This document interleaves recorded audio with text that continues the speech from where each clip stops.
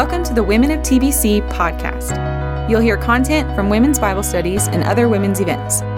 For more information, visit templebiblechurch.org. Good morning, friends.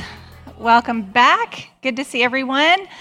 I hope everyone had as great of a discussion as I had with my group this morning.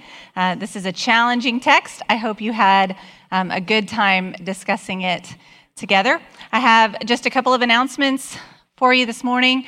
I do want to remind you once again that our retreat is coming up on May 1st at Summers Mill. We're currently full, but we are still accepting people on the wait list. So if you would like to sign up, you can go to the hub or you can go to the website and put your name on the wait list. That event is happening May 1st at Summers Mill. Second announcement is today, right after class, we are going to be heading next door, any of you who are willing and able to stay, and we're going to be wrapping gifts for our Embrace Grace baby shower.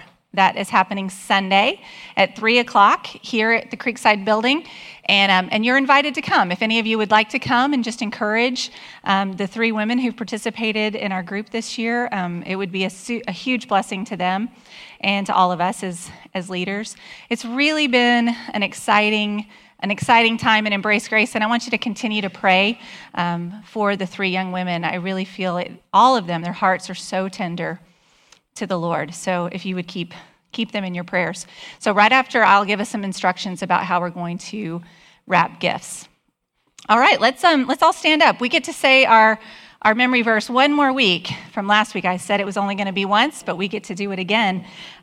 This is an important verse in the Gospel of Mark. So let's read this together and we'll pray and get started. And you shall love the Lord your God with all your heart and with all your soul and with all your mind and all your strength. And the second is this: you shall love your neighbor as yourself. There is no greater commandment than these. All right, let's stay standing and we'll pray together. God, we do love you with all of our heart and all of our soul and all of our mind and all of our strength. And we desire deeply to love our neighbor as ourselves. We desire to love one another as you have loved us. And God, we need your help. We need you to come and just take over our deceitful hearts. Give us a new heart. Just pour your spirit into us. Give us just adoration and affection for you that is so true and so real. We just ask you for it today. God, we're about to talk about a very difficult passage of Scripture, and it's quite honestly very daunting for me to teach. And I'm asking for wisdom. I'm asking for all of us. I trust that you have been teaching us individually and together as we have discussed, and that you still have much, much more to teach me. And so, God, would you just take these words and anything that is from you and that you want us to hear, would you help us to put it deeply within our hearts? But anything that is just way off, would you just help us to forget it very, very quickly as we leave today? God, we just praise your name. We are so thankful for your Son. We pray all these things in his name. Amen. All right, you can have a seat. Well, how many of you have seen this show, Call the Midwife? I just absolutely love this show. It's based on the real-life memoirs of the girl in the middle of this picture depicted here, Jennifer Worth. She's written a book, and it's really fantastic. And it's about a group of midwives, nurses and nuns living together in London's East End at this place called Nonnatus House. And these women are sharing life together, and they're sharing faith together with their community. Now, they're trained to do something very important. They're trained to interpret birth pains, but that is not their ultimate goal. Their ultimate goal is to help to usher in new life into the world. Well, in our text today, in chapter 13 of Mark, verse 8, Jesus refers to the beginning of birth pains. And just like these midwives, I think Jesus is helping his disciples to make sense of these birth pains long before they ever happen, even as he is ushering in something new. Well, last week, Anna did a great job of walking us through the first 3 days in Jesus' last week on earth in Mark 11 and 12. And chapter 13 takes place on Tuesday of that week, and it's a continuation of what Jesus had already begun on Monday and Tuesday. Remember, he has been systematically deconstructing temple Judaism on his way to the cross. Remember, last week we talked about him cursing and destroying a fig tree, which was a symbol of Judaism. And then he went into the temple and he drove out all of the money changers, stating very emphatically, "My house shall be called a house of prayer." Then he began to challenge the religious leaders and to defend his authority right there in the temple. And so where we pick up today, chapter 13, verse 1, he is coming right out of that temple. That temple is very important to the context of chapter 13. So it starts here. Here at the temple, one of his disciples said to him, "Look, teacher, what wonderful stones and what wonderful buildings." And Jesus said to him, "Do you see these great buildings? There will not be left here one stone upon another that will not be thrown down." Jesus implies here that the old is about to be done away with. The stones of the temple are going to come down, but he is doing something new as their servant king. In chapter 12, verse 6, Jesus had said these words, "I tell you, something greater than the temple is here." And I think that's what chapter 13 is all about. I'm going to attempt to tell you what I think that greater thing is today, but I want you to know, I want to acknowledge that this is a very hard text of Scripture. And I'm trusting the Holy Spirit, and I'm going to do my very best with the material. But there are lots of opinions about what these verses really mean. And what I'm about to walk you through makes a lot of sense to me, but I hold it very loosely. I reserve the right for God to continue to deepen my understanding and even to change my mind. So if any of you want to talk about it afterwards, I want to invite you to do so. So our outline for today, what I'm going to walk us through, will be as follows. I'm going to give you a brief history of the temple that I think will help us understand it a little better. Then I'm going to talk about signs of its imminent destruction, the hopeful climax, and then a message for us. So let's start with a brief history of the temple. As I see it, there are 5 temples or 5 dwelling places of God mentioned in the big story of God, in the whole of the Bible. The first dwelling place of God is found in the creation narrative of Genesis, where God created the heavens and the earth in 6 days. And then on the 7th day, when he rested, he came into his creation. He came into his temple to dwell. The Garden of Eden was to be his dwelling place with mankind, but sin changed all of that. Well, we find a description of the second dwelling place of God in Exodus. The tabernacle was a special tent built with specific instructions from God by Moses for God's people, Israel. And in Exodus 40, verse 34, we have this amazing description of God's glory filling the tabernacle. Well, time moves on. The tabernacle is around for quite some time with the people of Israel. But as we studied in 2 Samuel last semester, we left King David wanting a permanent place for God's presence to reside in Jerusalem. He wanted to change the tabernacle to a permanent dwelling place, a temple. And so he started gathering materials for this temple, But it's his son, King Solomon, who will actually complete it. And we're going to study this next fall in 1 Kings. So this was called the first temple, or Solomon's temple. It was completed in 1000 BC. But tragically, this temple was completely destroyed by Nebuchadnezzar, the king of Babylon, in 586 when he came in and he conquered Jerusalem and he took God's people into captivity in Babylon. Well, sometime later, about 50 years later, Cyrus allowed some of the Jews to return to Jerusalem, and they got to start rebuilding this temple. The second time that it was built, it was called the Second Temple, but it was very small. I depicted it twice in this little picture.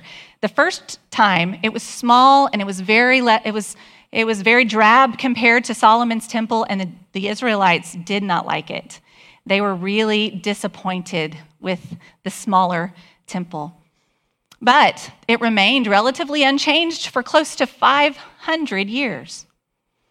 But during the period of time between the Old Testament and the New Testament, in 37 BC, King Herod the Great, he took that little temple and he just rebuilt and enlarged it with the consent of the people. And that's why I made it so big there. It's bigger than even Solomon's temple was. This is the temple here in the Gospel of Mark. Many people thought that this rebuilt temple was the most beautiful building in all of the world. It was considered a wonder of the world at that time. It was double the size of Solomon's temple. It was 1/6 the size of the entire city of Jerusalem, approximately 1.5 million square feet. It was made of huge stones, and it was fantastically ornate. It had gold and bronze doors, beautiful tapestries, and these golden grape clusters all around, just to name a few. So you can imagine that the disciples are really confused here when Jesus says that this temple is going to be destroyed. Not one of those huge, ginormous stones are going to be left. And so they just wonder, what in the world does he mean? So Jesus goes out to the Mount of Olives. This is just an artist's description of the hillside. But he goes to this hillside with Peter, James, John, and Andrew. And this is the view that they have from the Mount of Olives to that magnificent temple. And they're looking at it. And these four guys, these close disciples of Jesus, ask him, "Tell us, when will these things be accomplished? And what will be the sign when all of these things are to be accomplished?" So they're asking, when, Jesus? When will this temple, this beautiful temple, be destroyed? Well, Jesus says that there indeed will be some signs of its destruction. But I want you to remember right here that this conversation is all taking place between Jesus and these four guys on the side of that mountain. He's telling them the signs of the destruction of this temple. And he tells them that they're going to be like birth pains, and they're going to give way to something new. And so I'm going to take the rest of this text, and I'm going to divide it into beginning, middle, and end birth pains. I think that's what Jesus is trying to talk to them about. So he starts with external signs. And he says that these are the beginning of birth pains. He starts in verse 6. He says, "Many will come in my name, saying that I am he, and they will lead many astray. Be on guard. Don't follow them." And then in verses 7 and 8, he says there will be rumors of war. There'll be nation fighting against nation, kingdom fighting against kingdom. There's going to be earthquakes, and there's going to be natural disasters. But these are just the beginning. They're the external pains. But the middle part that he details in verses 9 to 13, this is where things start to get personal. This is where the birth pains really start to hurt. There's going to be persecution, and there's going to be discord. Jesus tells them to be on guard and not to be anxious. I find that kind of funny, because can you imagine being told that you're going to be delivered to councils, governors, kings, you're going to stand on trial, you're going to be beaten in synagogues, you're going to be hated by all for my name's sake, even your families are going to turn against you, but don't be anxious. I think it's kind of funny. Jesus' disciples, they really did. They did face this kind of persecution right up to the time that this Gospel of Mark was being written. Just like Jesus, who would face trial and beatings and being hated and having his family turn against him, they faced trials and beatings and the loss of family and even death. 3 of these 4 apostles will be martyred. And all of this is because of their allegiance to Jesus. But I think Jesus, just like a good midwife, he comforted and he reassured them. He reminded them that it's going to be okay. First, he had already told them that he was going to go ahead of them. 3 times he said that he was on the way to the cross and that he would rise again. He was going first. But he reminded them, even then, that the gospel must be proclaimed to all the nations and that they will be given what to say by the Holy Spirit, and that the ones who endure to the end will be saved. So I think he's comforting them, he's reassuring them, he's coaching them for what will be. But when we get to verses 14 to 23, this is the final straw. This would be like the breaking of the water, so to speak, if birth pains. There's no turning back. When this happens, the baby's coming. Something new is about to happen. So you'll notice that change of mood in verse 14 when he says, when this happens, it's time to run to the hills. It's time to get out of Jerusalem, out of Judea, because something really terrible is going to happen.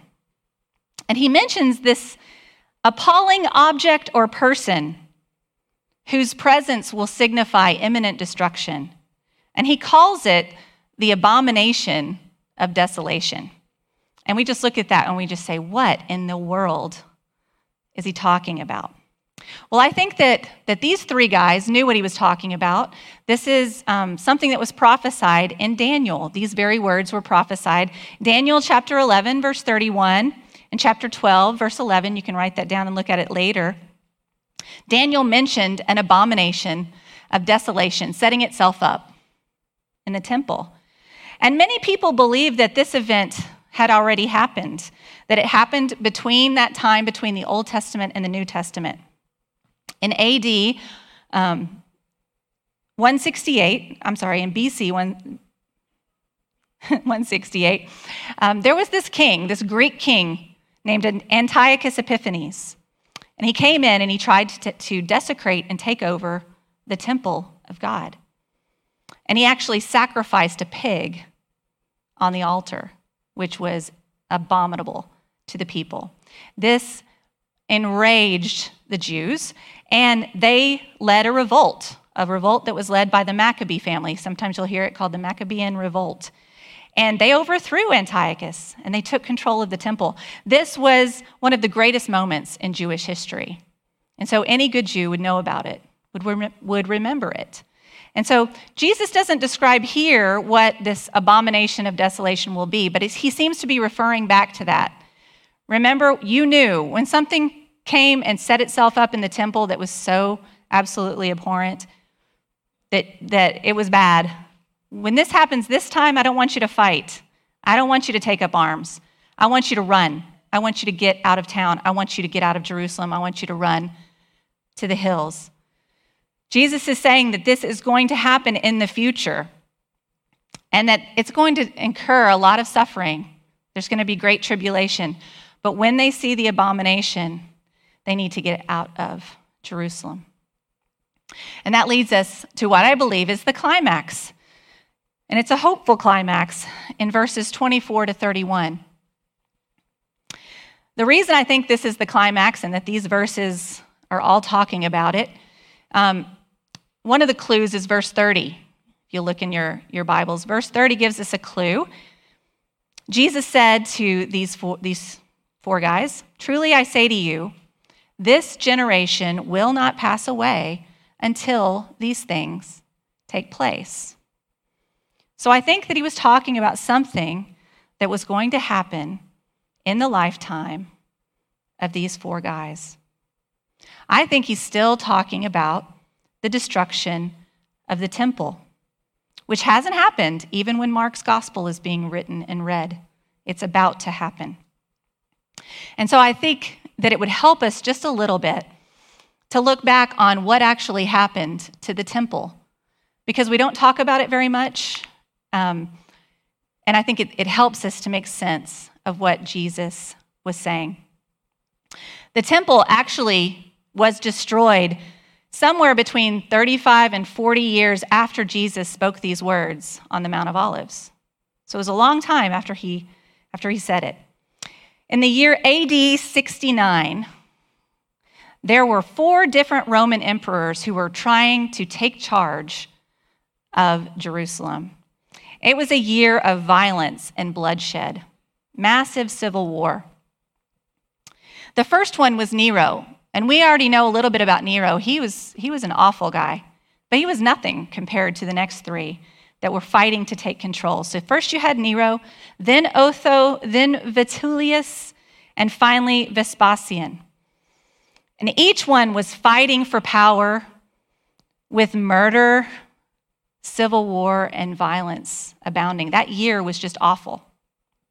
But when Vespasian took charge right at the beginning of AD 70, his adopted son Titus thought that now was the time to really come in and inflict massive damage and pain on the Jews and on the Christians.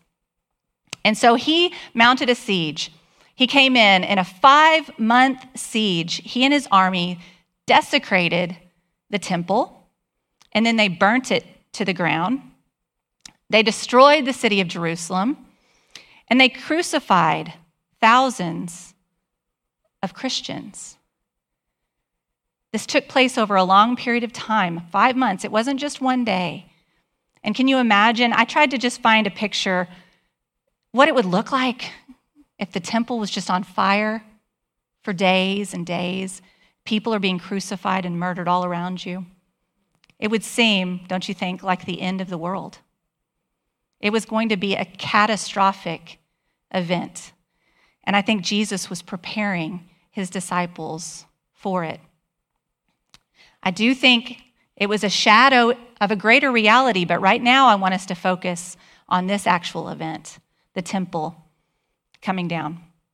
So when we get to verses 24 to 26, Jesus is predicting this thing that's going to happen, and it's going to be so bad that I think he uses cosmic, catastrophic language to describe what's going to happen.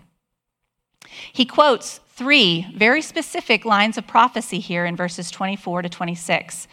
2 are from Joel, and 1 is from Daniel. And so I want us to walk through them. This is going to be, just try to stay with me here. I hope that it has something to say to us. But I want to start with these 2 passages in Daniel. These are what he's quoting in verses 24 and 25. The first one is Joel 2, verse 10. The earth quakes before them. The heavens tremble.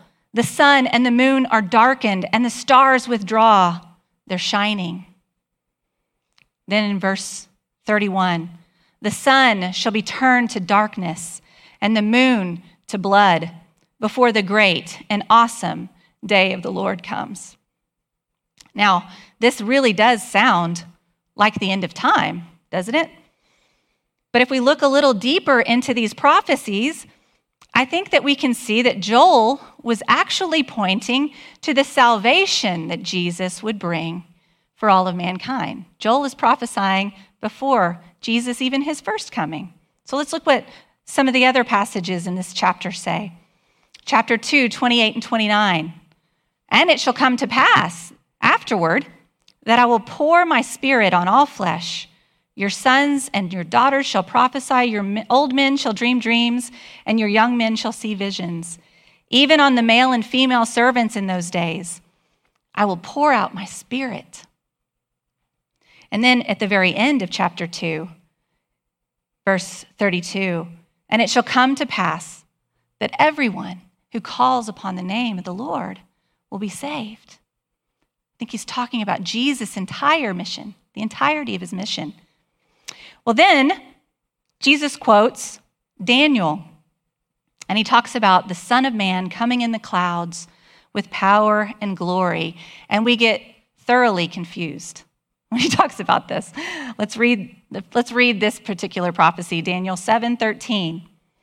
I saw in the night visions, and behold, with the clouds of heaven there came one like a son of man, and he came to the Ancient of Days, and he was presented before him. And so I read that and I say, is he still talking about the destruction of the temple, or is he talking about his second coming? And I think the answer is yes to both of those. But again, I think it refers to Jesus' whole entire mission. It says the Son of Man will come with great power and glory. Well, to do what? Well, Daniel 7 verse 14 gives us the answer. And to him was given dominion and glory and a kingdom, that all peoples, nations, and languages should serve him. His dominion is an everlasting dominion, which shall not pass away, and his kingdom one that shall not be destroyed. So God was describing here a kingdom that Jesus would establish that would reach out to the entire Gentile world, a kingdom that we're still a part of today. So in the destruction of the temple, I think God is ushering in something new in Jesus. God is doing something that these other temples had been unable to do. Instead of being a light to the nations or a house of prayer for the nations like they were intended to be, the temple had become a stronghold of idolatry for the Jews. And they had made it so burdensome for anyone else to come in that to know God, you had to follow the law. So I think that the destruction of the temple was very hopeful. Why? Why would it be hopeful for the temple to go away? Well, because it would be the sure sign that God had made Jesus and his church the better temple, the fifth temple mentioned in Scripture.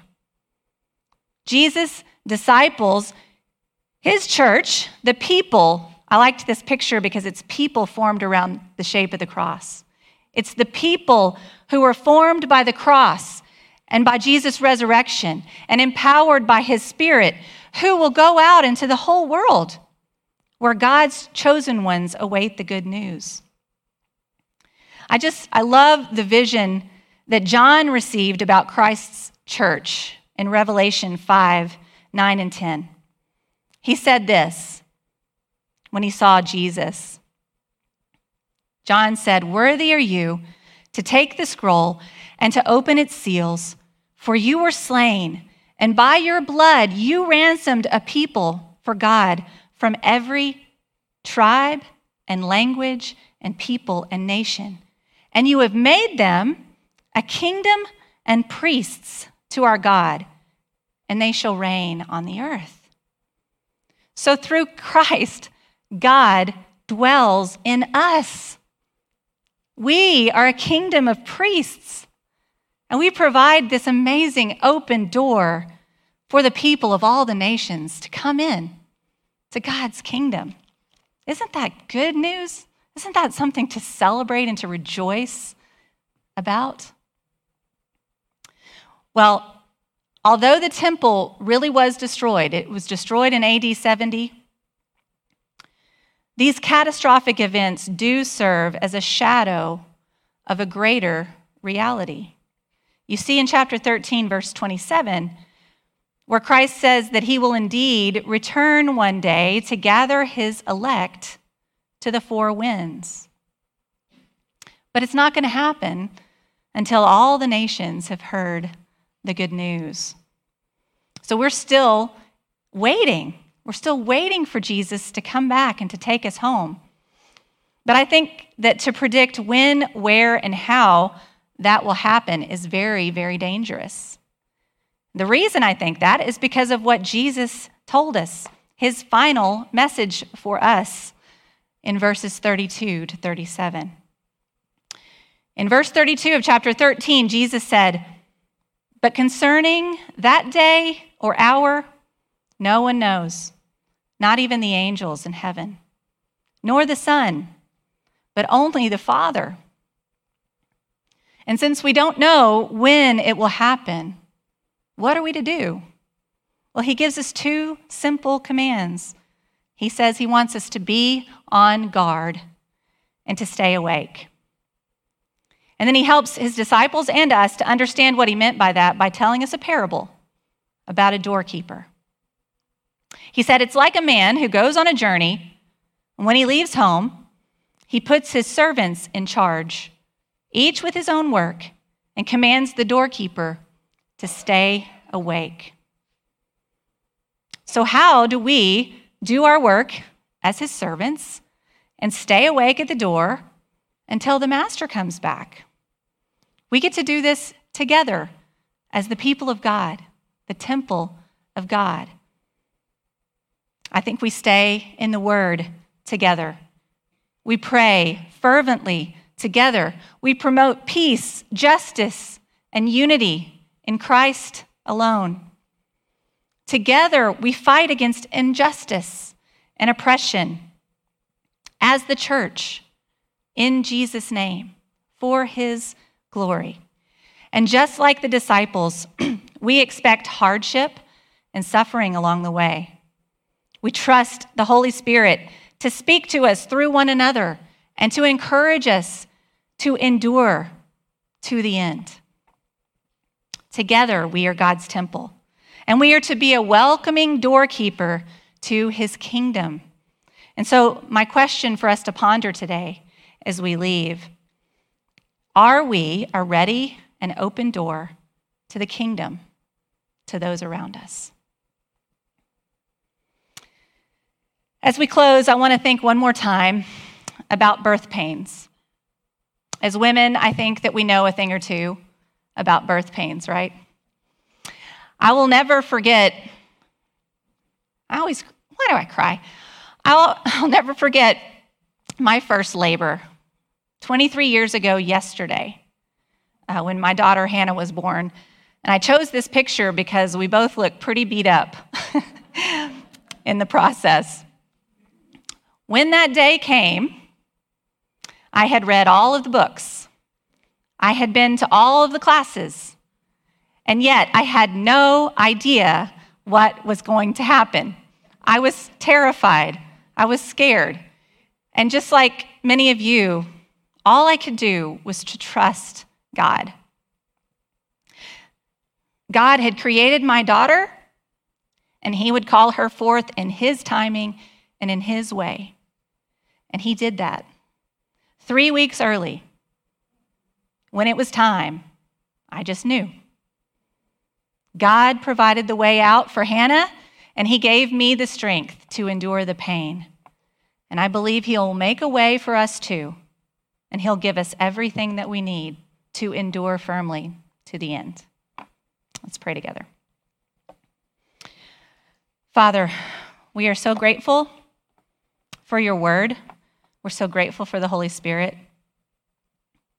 We're so grateful that Jesus came and left the Spirit for us that would help us to learn and to make sense of the things that he taught in this passage. And so, God, would you help us to understand it? Would you help us to understand it together? I really am excited that you have chosen to dwell in us as your temple.